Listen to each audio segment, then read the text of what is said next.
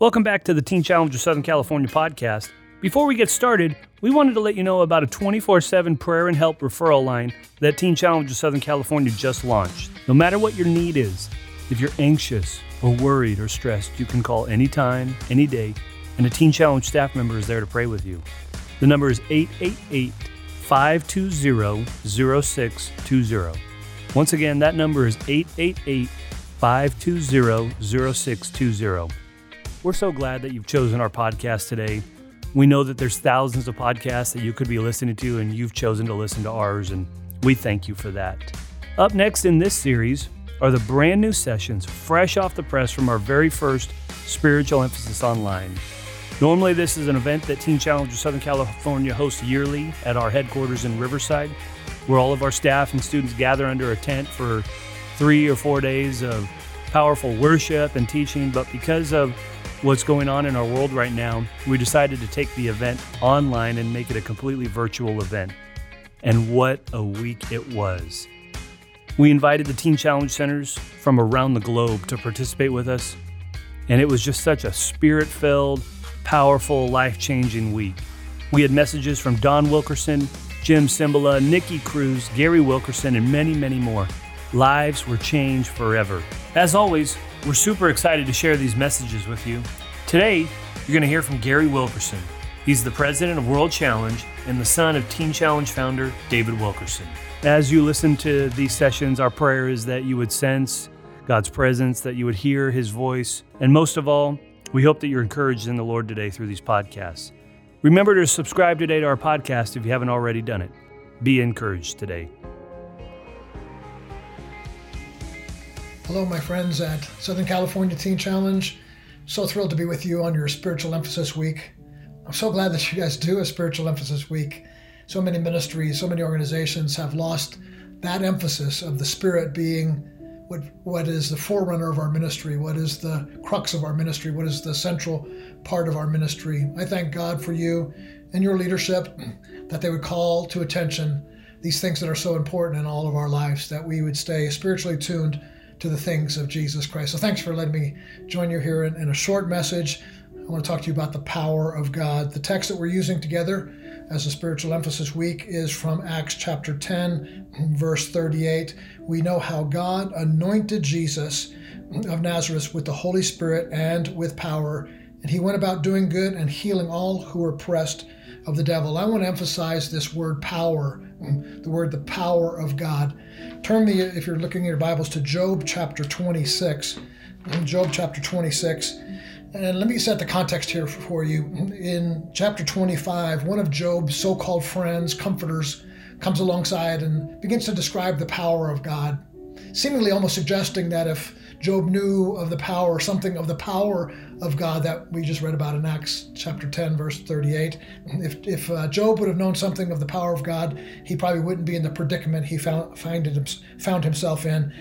Bildad in chapter 25 speaks of the dominion of God and the fear of God and the armies of God. And then Job answers something in chapter 26, verse 1. How have you helped him who has no power? How have you saved the arm that has no strength? And then Job begins to speak himself in response to Bildad of the great, amazing, glorious power of God. He describes it in a much higher view, a much higher power than what Bildad had done. When Job begins, if you compare 25 and 26, you'd see a world of difference in the way that Job, through his suffering, through his pain, through his hardship, begins to understand the majesty, the splendor, the glory of God in ways that we would never been able to understand. Job would have never been able to comprehend if he had not gone through the suffering that he had gone through. It's easy to speak of the power of God when everything's going well and you have every wish come true.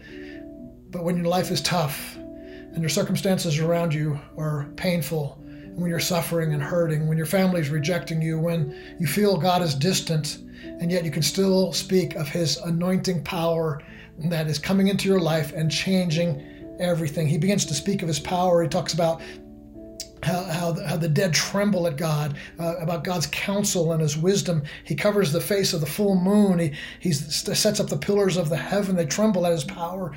Verse 12, by his power he stilled the sea, and by his understanding he shattered Rahab. By his wind the heavens were made fair.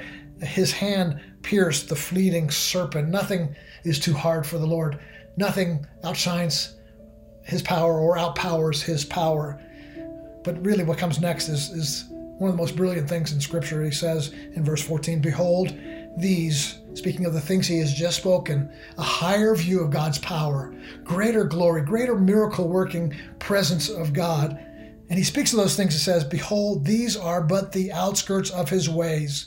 In other words, Job's saying, Bildad, what you said about God was way too small. You didn't understand him. But now what I'm saying is a much bigger, higher view of God, but it's just the outskirts. We are just barely touching on the great and glorious power of God. We see in Isaiah chapter 6, here's a man who is prophesying. Here's a man who is preaching. Here's a man who is loving his nation. Here's a man who's praying for those who are far from God. And he has obviously a knowledge of God, but all of a sudden the Bible says, Isaiah says, I saw the Lord, and he was high and lifted up, and the train of his robe filled the temple. The word there, train, is literally hem, speaking of the same word that you find in the New Testament, where many would try to reach out and touch. If they could just touch the hem of his garment, they would be made whole. They would just if they could just touch some of the power, just the fringes of his power. The outskirts is what Job says here. The outskirts of his power. So Isaiah is saying, I saw the Lord high and lifted up, and the train of his robe, or the hem of his robe, filled the temple. Can you imagine how much power this is? Where just the hem of his garment filled the whole temple, and the whole temple was filled with the glory of God. That was just the hem. Could you imagine if you saw the whole robe? You would be like many who saw these portions of the power of God. You would be, woe is me, I am undone, for I am an unclean man with unclean lips. There would be a sense of awe and reverence of the majesty and the dignity that God has that is far above what we have ever dreamt, thought, or imagined. He says, these are the outskirts of his ways. And how small a whisper do we hear of him. But the thunder of his power, who can understand? Who can understand the thunder of his power? Love that phrase. We have such a small whisper, and all we have, the person with the greatest revelation of the power of God has but a small whisper. And could you imagine that person that has that great revelation of God, but it's just being called a whisper, all of a sudden receives a thunder of God, begins to see more of the fullness of God, the power. Who can understand that kind of power of God? It's beyond comprehension. It's almost too much to believe as a reality. Now turn me to the book of Ephesians. We're going to talk a little bit more about power here and how that affects our lives. Ephesians chapter 1, and let's see, what verse are we looking at? Ephesians chapter 1. Let me begin to read in verse 8. For he lavished upon us all wisdom and insight, making known to us the mystery of his will, according to his purpose we set forth in Christ, as a plan for the fullness of time to unite all things in him, things in heaven and earth. These are the powerful things that he's putting underneath himself. Verse 12, so that we were the first to hope in Christ might also be the praise of his glory. To him who has heard the word of truth, the gospel of salvation, but you believed, you were sealed with a promise, who is the possession of it, the inheritance, until we acquire the possession of to the praise of his glory. And he goes on to say, this is why I've seen of your love. This is why I've seen of the work of God. And then he goes on in verse 19 of the same chapter. And what is the unmeasurable greatness of his power towards us who believe, according to the working of his great might that he worked in Christ. All of these things that he just said in the first chapter of Ephesians, these glorious things full of splendor, are ours for the asking. Why? Because of his power, that it's immeasurable greatness of his power that's working in us, the power that is beyond our comprehension. Chapter 3 of Ephesians, verse 20, now to him who is able to do far more abundantly than all we ask or think, according to the power at work within us. There's a power working within us, and it's the power of God. It's not your own power. But let me say something that I think is very important for us to understand here. For many of us, when we read that scripture or begin to understand that scripture, we see it as somewhat of a self-centered request. He's able to do more than I think or imagine. I imagine a great job. I imagine an amazing family. I imagine a new car. I imagine a new house. Our imaginations can go wild. And yet we see here he says he can even do more and above and beyond.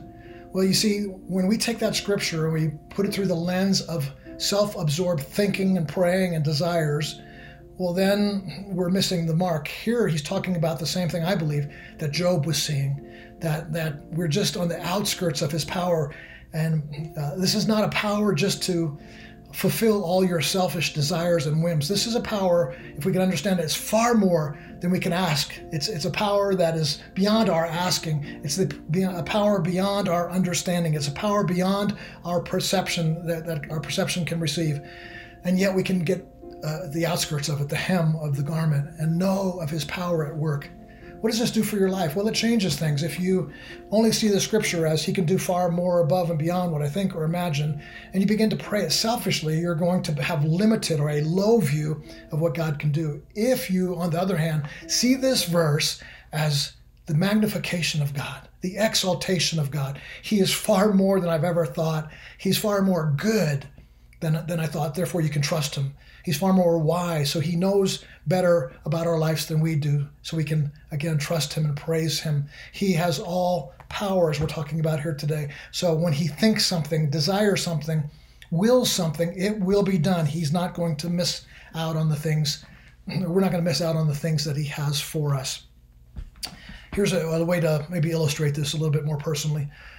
If I know this sounds silly, but if I had a little bee here, a bee that, like the blue, yellow bee, or what do they call the kind of bees? If I had one of those bees here in front of me, and I could somehow mysteriously put all the power of every bee that was ever created, that ever lived, that ever existed, put all the power of the multitude of millions of bees that have ever existed around the world into one single bee, how much power would that bee have? It'd be off the charts. It would be frightening. The power of this one bee would be spectacular. People would be writing reports about it, afraid of it. Or what if we went one step further and said all the power of every lion, the strength of every lion ever existing, was put into one individual lion? How strong, how powerful would that lion be? Take it a little further. The power of every man ever existing. And let's pump it up a little bit. Let's say the strength of every human being, that each of those individual human beings had the strength of Samson.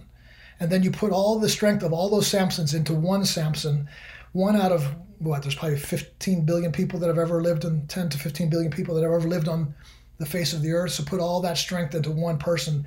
It would be incredible, the superpower strength of that one person. Or an angel, put all the power of all the angels in one angel. He'd be an amazing angel, far beyond anything we've ever seen or understood to this point. Let's bring it down really small, on the atomic level. One little tiny atom, when that atom is split, you understand the power of that? Fearsome, awesome, frightening, overwhelming power of one atom being split. Could you imagine having all the atoms that have ever existed on the face of the earth? This may sound strange to you, like I'm a science nerd, but I'm not. But if you take a certain section of space and measure the atoms within that, and then multiply it by what we believe to be the vastness of the universe, you'll find out that there is, the scientists call it 10 to the 82nd power. That's how many atoms we believe there are in the universe. Or that would be, and I don't even know these words, never even heard them before, but it would be 10 quadrillion vigintillion. I never heard of a vigintillion. It's bigger than a quadrillion. And there's 10 of those, or 10 to the 82nd power. And imagine now you took all those quadrillion vigintillion atoms and split each of them into an atomic explosion. The power would just be incomprehensible. And yet all of those things, interestingly enough, are finite. They are God-made. Everything God made is lesser than who he is. His power is not finite. His power is infinite. There's nothing impossible for the Lord. There's nothing he can't do. There's no problem he can't solve. There's no addiction that he can't break. There's no families that he can't heal. There's no body that he can't redeem and rescue. There's no future that doesn't have hope. These are the things of the power of God. He wants to be known as Almighty God, all-powerful God, nothing impossible for God. Whatever he knows, he can do. Whatever he wills, he can do. Now, I know a lot of stuff, but I can't always do what I know. I know I'm supposed to mow the lawn once a week, but I don't always do it. I know my to-do list, but it doesn't always get done. Or my will. I have a will. I will to finish the book that I'm writing right now about the attributes of God. But my will doesn't always have the power to accomplish what I will. But God's not like that. His power is immeasurable. It is beyond our understanding. It is infinite. So whatever he has a knowledge of, he knows this is right, this is wrong. That's wisdom. He has the power to accomplish it. Nothing can go without accomplishing what he wants to accomplish. Then you have not only his wisdom, but you have his will. Whatever God wills, he will do. Whatever he wills to do, he has the power to do. This goes back to the verse in Ephesians chapter 3, verse 20, above and beyond what we think or imagine. Well, it's because of his knowledge, his will, his power, his goodness. You put all these attributes of God into this place of God being incredibly, immeasurably, infinitely different than what we might think or understand. Then you have a picture of what God can do in your life. That there's no atom of your heart, life, mind that he doesn't see and want to bring to the fullness that he has for us. There's no great strength that you could have that he does not want to implant into your life. This is why Paul says in his ministry, he worked harder than anybody else, not in his own strength, but in the power of the Holy Spirit who is working him. This is even what Jesus did in Acts 10:38, going back to where we started, that he was anointed. In other words, God put this power from heaven down upon him. And that's what God wants to do for you today, to take the power of heaven and put it on earth, to take the power of the Holy Spirit and put it in you, to take something that is infinite and put it in the finite, and therefore breaking all limitations, breaking all barriers, being the God of the supernatural, the God of Jesus, the Father of Jesus. Lastly, this is what we understand as being not just the intimate God that we have, but the absolute awesome, dignified power of God. We throw these words around like, that cheeseburger I had yesterday was awesome. That movie that we went to, that was awesome. But in reality, there's only one thing that's awesome to the full definition of the word office, and that is the almighty power of God that is at work in you and I. And so if you turn to one last scripture, Exodus chapter 6 and verse 2 and 3. Verse 2 says, Exodus 6, verse 2, God spoke to Moses and said to him, I am the Lord. Verse 3, I appeared to Abraham, to Isaac, and to Jacob as God Almighty, but my name, the Lord, I did not make myself known to them.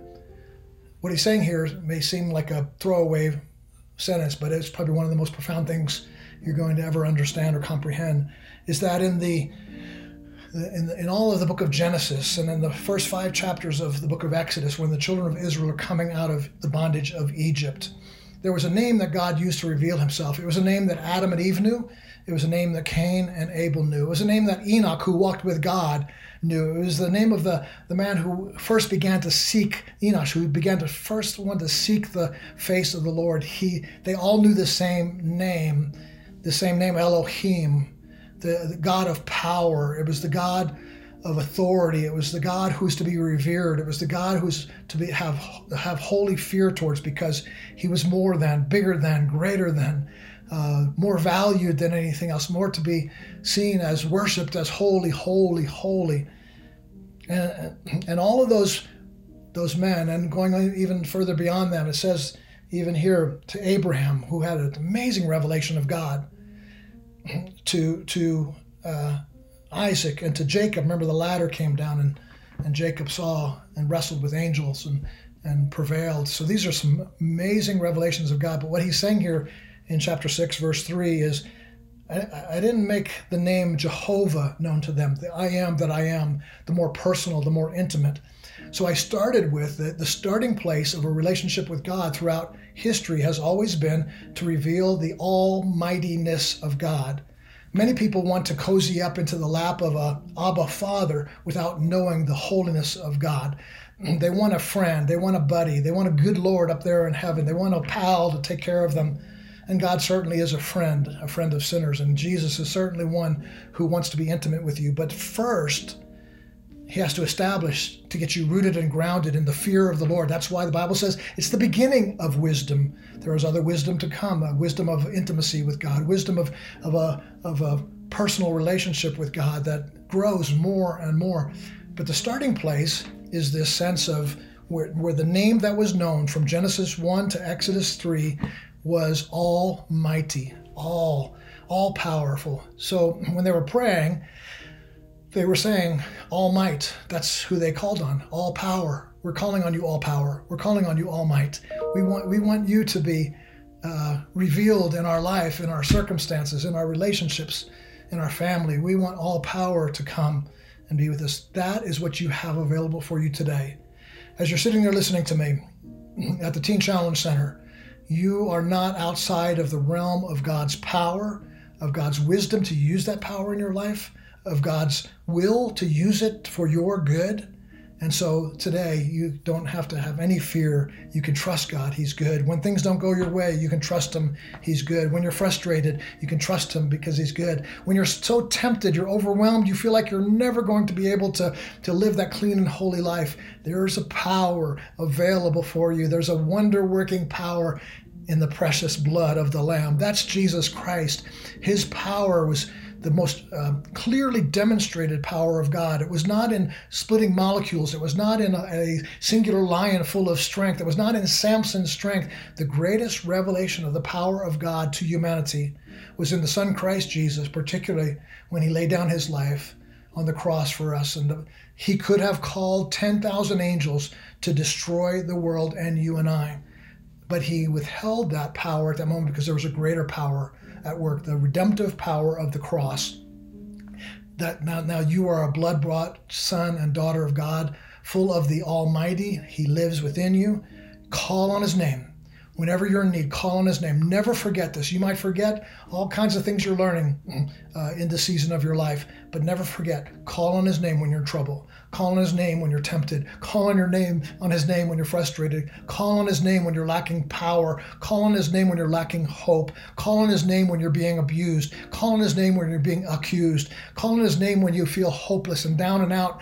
Call on his name when the addictions begin to try to get back into the brain and say that you're going to be overwhelmed back into this. No, call on the name of Almighty, not part mighty, not pretty mighty, not could be mighty if he wants to, but Almighty, all the time. God is good all the time, and all the time God is good. But you can also say God is powerful all the time, and all the time God is powerful. There's no limit to his power. There's no withholding of his power. He moves in his power according to his will. And we see this. Jesus went about doing good, anointed by the Father, filled with the power of his might, healing the sick. His power is available for you today to heal spirit, soul, mind, and body, rescue you, call you, stir you. If you have a cold heart, he can put the fire of God in you. If you have a backslidden heart, he can renew you. If you have a doubting heart, he can fill it with clarity and vision. If you don't understand all that's going on around you in the season of life, he can fill you with the power in the mind to understand the very things of God. So understand his power. Receive his power today. Let me pray for you that this power of God would be revealed in your life. Not soon, not next year, not when you graduate, but today, right now, in the name of Jesus. Father, I thank you for my friends at Southern California Teen Challenge that right now, even though we're not present to one another, that there be no limits to your power and what you can do across a video screen to people listening to this, either on video or in a setting that they're together somewhat. Whatever the setting is, God, is no hindrance to you. If we really believe your word is true, then what I've said today is true. And what I've said today is that there's no limits to your power. So we thank you for your breakthrough power today, breakthrough addictions, breakthrough family curses, breakthrough depression right now in the name of Jesus, breakthrough fear, anxiety, and stress, breakthrough temptations to go back into the world, breakthrough temptations to give up on the ministry, to not believe there's a hope and a future for us, or to give up. Lord, help us to have power, to no longer get stuck in doubt that you're not strong enough, that you're not good enough, that you're not present enough. Thanks for choosing the Teen Challenge of Southern California podcast. If you haven't subscribed yet, do it today. It's easy. Go to wherever you get your podcasts, click on our icon, and hit subscribe. A new podcast filled with godly encouragement, spiritual instruction, and teaching comes out every week. God bless you today.